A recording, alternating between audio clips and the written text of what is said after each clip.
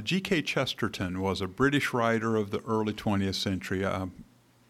Too old for most of you, actually too old for me. I've heard the name before, but I'm not a G.K. Chesterton fan. I just read about him this week. He was a novelist, a critic, a poet, a theologian. He was most famous for writing detective stories. But at the end of his life, he decided to write his autobiography. And in his autobiography, he decided to try to answer this question: what's the most important lesson that I've learned in my life? And he pondered on it a while, and in his autobiography, he answered it this way. He said, the critical factor in life is whether you take things for granted or take them with gratitude. I'll repeat that. He said, the critical thing in life is whether you take things for granted or take them with gratitude. Now, I'm not sure I'd make that the top of my list. I think probably my list would start with, how do you answer this question? Who is Jesus? And then after that, we have secondary questions. But this one would be up there. And actually, my question, his question, I think are somewhat connected. If you answer mine in a certain way, I think you'll answer his the right way too. Some people live as if they're entitled to life's good things and the blessings from other people. And what happens is that attitude usually wears thin, and they end up kind of sentencing themselves to lives of loneliness. Yet an attitude of thankfulness is evidence of our relationship with God. When gratitude is missing from your life, one of two reasons, I think, would explain it. Either, number one, grace has not been received, or number two, grace has not been understood.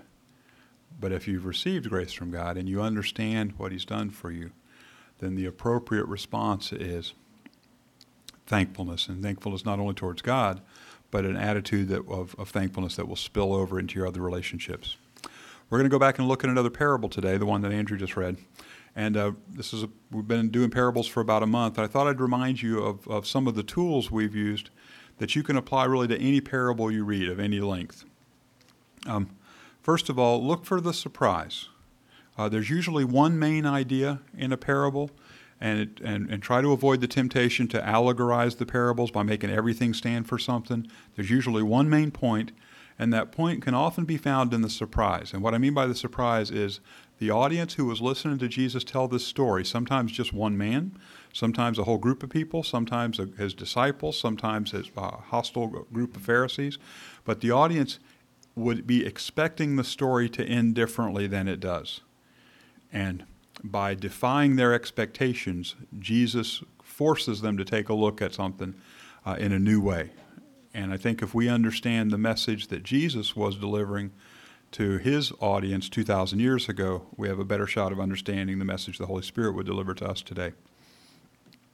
What's the audience expect? Who are the good guys and who are the bad guys? Who are the people in the story that God looks favorably on, and who are the people in the story that don't come out looking as good as the hearers would have expected? Let's go back to Luke 7, verse 36. One of the Pharisees invited Jesus to have dinner with him, so he went to the Pharisee's house and reclined at the table. A couple things I want to point out about this passage. Reclining was the normal posture, and I used to picture sort of heel-to-toe reclining all the way around the table, but actually I learned this week that they recline on their left arm, did the eating with their right hand, but not sideways to the table, but with their head more in and their feet more out. Not exactly at a 90-degree angle. It's not like they're I almost picture a sunburst with the table be in the middle and everybody's legs sticking out from it. But it wasn't exactly like that, but it wouldn't have been where they make a fence around the table with their bodies. But because their heads weren't higher than their feet, you can understand why foot washing was such an important thing in this culture. They wear sandals on roads that aren't paved, and then they come to dinner and eat pretty close to the other guy's feet. And so it's a good idea to wash your hands and your feet before the meal. Notice that Jesus accepted hospitality from sinners. We talked about that a couple weeks ago, and also from Pharisees. Sometimes we're tempted to dump one group or the other, like reject the sinners and only hang out with the righteous. Or what I found in some of my conversations with some of my younger friends, they don't have any tolerance for the self-righteous jerks, and they're wanting to reach out to the sinners.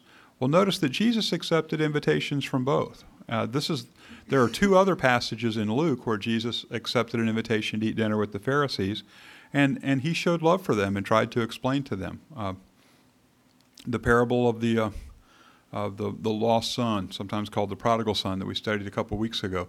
When God the Father, or God as represented by the Father, answered the older son, he didn't give him the big smackdown. He said, everything I have is yours. And so Jesus was gracious to them as well. We should take a look at who the Pharisees are. I think you surely have heard this name over and over again if you've been in church a long time. And we oftentimes mistakenly think of them as just the bad guys of the New Testament, because they're always, in opposition to Jesus, and he's always busting them for something. But the Pharisees were not the bad guys of their world. They were the most honored, respected men in their society. Remember, this is a society without sports stars, without movie stars, without the paparazzi clicking their cameras at the rich and famous, the beautiful people. And there's no separation of church and state or of religious and social life back then. When a Pharisee walked down the street 2,000 years ago, the other people in Israel looked at them with respect and honor, and with good reason. The Pharisees began their sort of mission as an attempt to return Israel to the righteousness that God had called them to, the holiness that God had called them to back in the Old Testament. The Pharisees were trying to get it right. They were the most prominent Jewish group, and not just Jewish religious group. The most prominent religious group would have been the most prominent Jewish group. They were preoccupied with purity, with tithing, and with the finer points of the law. None of those are bad things. We're for purity. We're for tithing. We're for the finer points of the law. We're all for obedience. And yet they were so preoccupied with those things, the Messiah came and walked among them, and they missed him. But they were trying to get it right. At times they were respectful of Jesus. They invited him to their homes to eat. A couple of them converted and became believers. Ultimately, of course, they were hostile to him and handed him over to the Romans to be crucified.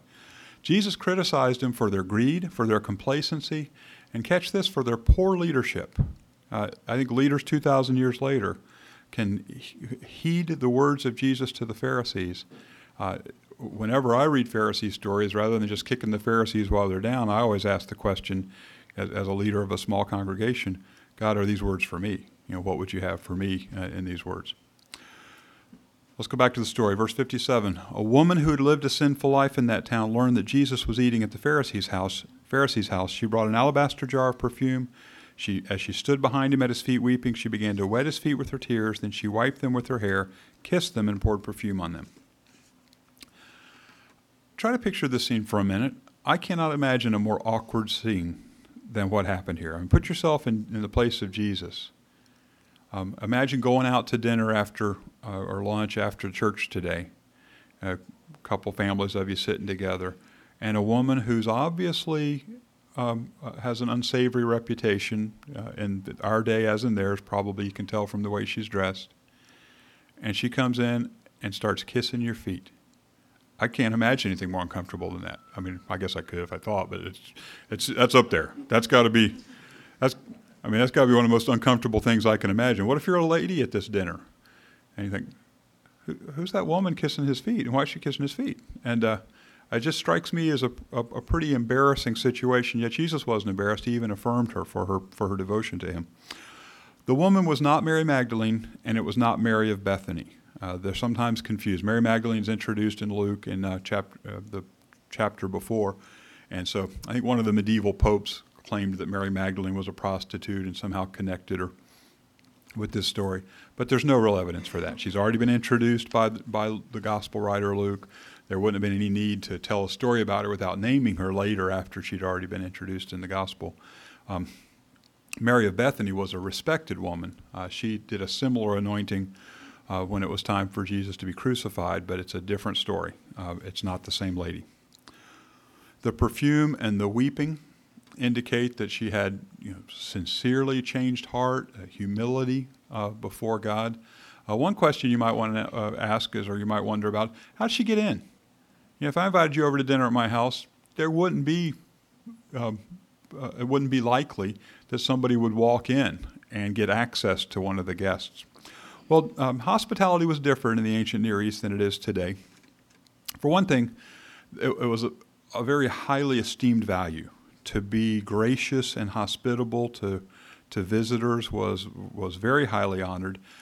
Security, of course, is not as tight in their homes as it would be now. And in fact, a Pharisee who was inviting a visiting rabbi to come over for dinner might have even been so proud of it that he would have kind of thrown open the doors and allowed people to see because, hey, look, I'm having the visiting rabbi over. Just another way to get a feather in my cap for being the hospitable guy. But clearly she's not an invited guest. In fact, typically, if you were hosting a dinner of some honored dignitary, the women wouldn't be reclining at the table. They might be in the room, more likely to be sitting up rather than reclining there with the men, and maybe even not, sitting there eating the meal. She certainly was not an invited guest. This woman with the sinful reputation, was not an invited guest at the Pharisees' meal. She was an intruder. And of course, kissing the feet shows extreme submission. And one other thing that's different 2,000 years ago than it is today, for her to take her hair down to wipe his feet, much more scandalous then than it is now. You've probably seen movie scenes where a woman will untie her hair and flap it around like in a shampoo commercial or something like that in kind of an alluring way. Well, it was much more of a symbol 2,000 years ago. It was considered a shame for a woman to have her head uncovered. You can probably picture this if you think about Middle East societies today. Many Middle East societies still think it's a shame for a woman to have her head uncovered. According to the Talmud, the Jewish law, it was grounds for divorce. If your wife uncovered her hair in public, the husband was within his rights, according to the Talmud, to cut her loose for that because she scandalized the whole family with that action. So this lady doesn't care about that. She's showing devotion to Jesus' feet. She sees them wet. She dries them with her hair. She has totally humbled herself in order to show her love for Jesus. If you look at the harmony of the Gospels, and what I mean by that, if you take Matthew, Mark, and Luke and kind of throw them all together into a chronological biography, there's a story that occurs just before this story, where this woman comes in and interrupts the dinner, where Jesus makes an invitation in Matthew chapter 11. I know you're familiar with this verse. Let me read it to you. Jesus said, "Come to me, all you who are weary and burdened, and I will give you rest. Take my yoke upon you and learn from me, for I am gentle and humble in heart, and you will find rest for your souls. For my yoke is easy and my burden is light." Now, this is speculation. I don't know that she heard this invitation and responded. But it seems like the kind of invitation she could have responded to. As I imagine the lifestyle of a prostitute, someone who traffics in the act of love without really receiving genuine love, it's hard for me to imagine a lonelier existence than her life, and especially the scorn she would have earned in her society. And this invitation would have been very compelling to her. Her life had been weary and burdened, and yet the invitation of Jesus to come and receive rest would have been very appealing.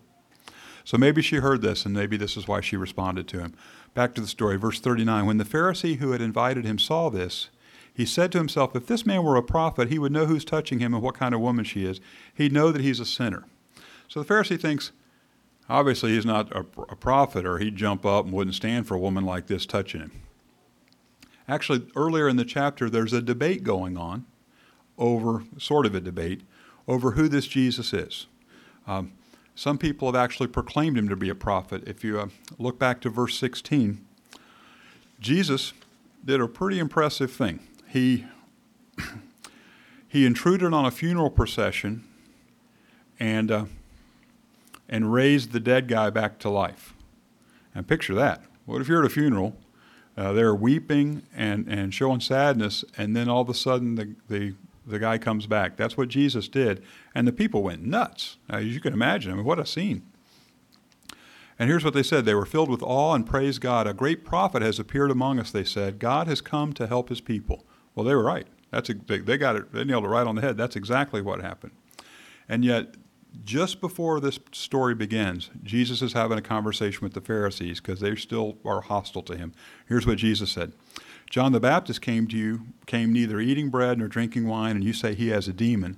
The Son of Man," that's me, that's Jesus' favorite name for himself, "came eating and drinking, and you say, here's a glutton and a drunkard, a friend of tax collectors and sinners. But wisdom is proved right by all her children." So Jesus does this great miracle. The people proclaim him to be a prophet, but the Pharisees, they're still looking for holes. He's not the Messiah they expect. Remember, the Messiah they expected is kind of like the Messiah we expect in the second coming. They were looking for a military, political Messiah leading the armies of heaven to destroy the enemies of God. And that's kind of what we expect with the second coming, isn't it? And this humble guy walking around dressed like they were, born of humble origins, didn't match up with what they were looking for. But Jesus does a pretty cool prophet trick, I'd say. He reads Simon's thoughts. Remember, Simon doesn't say out loud, hey, how come he doesn't know who she is? He's thinking these things, and Jesus answers the thoughts that Simon's having. Simon's problem is he's blind.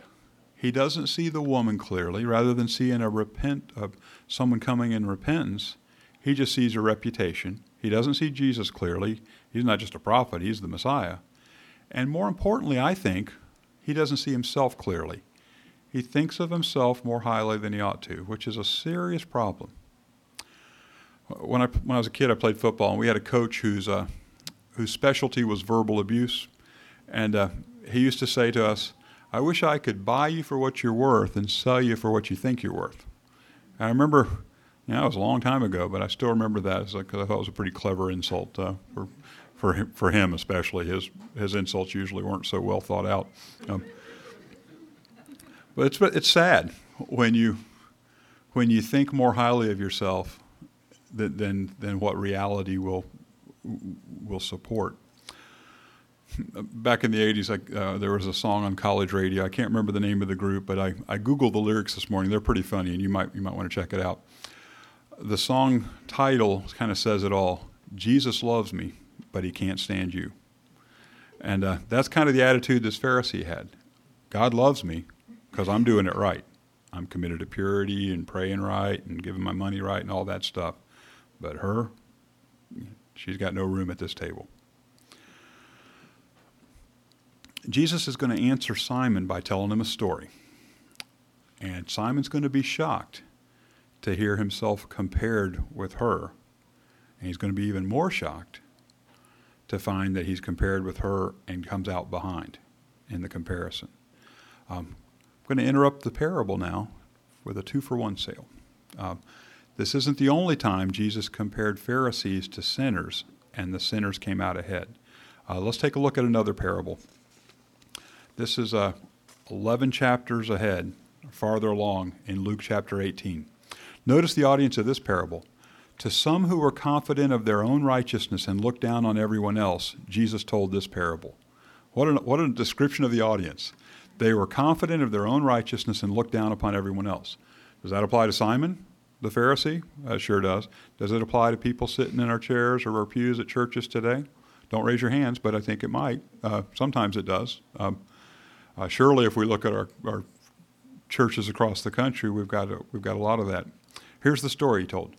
2 men went up to the temple to pray, one a Pharisee and the other one a tax collector. The Pharisee stood up and prayed about himself, God, I thank you that I'm not like other men, robbers, evildoers, adulterers, or even this tax collector. I fast twice a week and give 1/10 of all I get. Good things. Fasting's good. I think you might be hungry, but it's a good spiritual discipline, and I'm for it now just like they were for it then. Giving 1/10 of their money, I think that's an appropriate thing to do, and those are good things. What did the guy do that was wrong? He looked down on the other guy and said, I'm better than him. But the tax collector stood at a distance. He would not even look up to heaven, but beat his breast and said, God, have mercy on me, a sinner. I tell you that this man, rather than the other, went home justified before God. For everyone who exalts himself will be humbled, and he who humbles himself will be exalted. Now, again, I think it's hard for us to grasp the meaning of this parable because you're used to thinking of the Pharisees as the bad guys. But they did not think of the Pharisees as the bad guys 2,000 years ago. They were the good guys, the best guys. And the tax collectors, I think 2,000 years later, it's hard for us to get how evil they were. We think of tax collectors as government drones with their hands in our pocket, maybe too concerned with the paperwork. And if they work really hard, we have to pay more money. Well, we might not like that, but tax collectors in Jesus' day were evil men. And I think it's hard for us to grasp that. They were turncoats. They were Roman sympathizers who oppressed their people for their own gain. I try to think of a comparison of people who didn't like the tax collectors and people who looked down on them because they were evil 2,000 years ago were right. Who is it that we feel scorn for and don't feel guilty about our scorn? And the example that came to my mind would be pedophiles. Nobody feels guilty about hating pedophiles. They're evil. And yet, would you be shocked if Jesus came to our leadership meeting at church and said, this pedophile is closer to heaven than you are? Now, how can that be? Because the pedophile knows he's bad. The tax collector knew he was bad. The woman, she knew she was bad, in desperate need of a Savior. How can that person be closer to heaven than you or me? If we think we've earned God's grace through our good behavior, then our confusion has put us farther back in the line. Where that cloud of denial, if we think, well, I've just got this little debt to pay, but this bad lady over here, she's got a serious debt to pay. I'm glad I'm not like that. That self-righteousness, that smug self-satisfaction will hinder our acceptance of God's grace. It will hinder our ability to show gratitude. Let's go back to Simon. So Jesus reads his thoughts and answers him with the parable. But notice before he tells the story, he asks permission. Jesus said, "Simon, I have something to tell you." "Tell me, teacher," he said. I think that's pretty cool, kind of a little lesson within a lesson, that Jesus waited for permission to speak, or waited till he got Simon's attention before he told him the story. Wanted to make sure he was listening. Verse 41, 2 men owed money to a certain moneylender. One owed him 500 denarii, the other 50. Neither one had the money to pay him back, so he canceled the debts of both. Now, which of them will love him more? 500 denarii, remember, a denarii is about a day's wages for a laborer. So 500 denarii is about a little more than a year and a half pay. Think about your pay, multiply it by almost 2, and think, that's a pretty serious debt.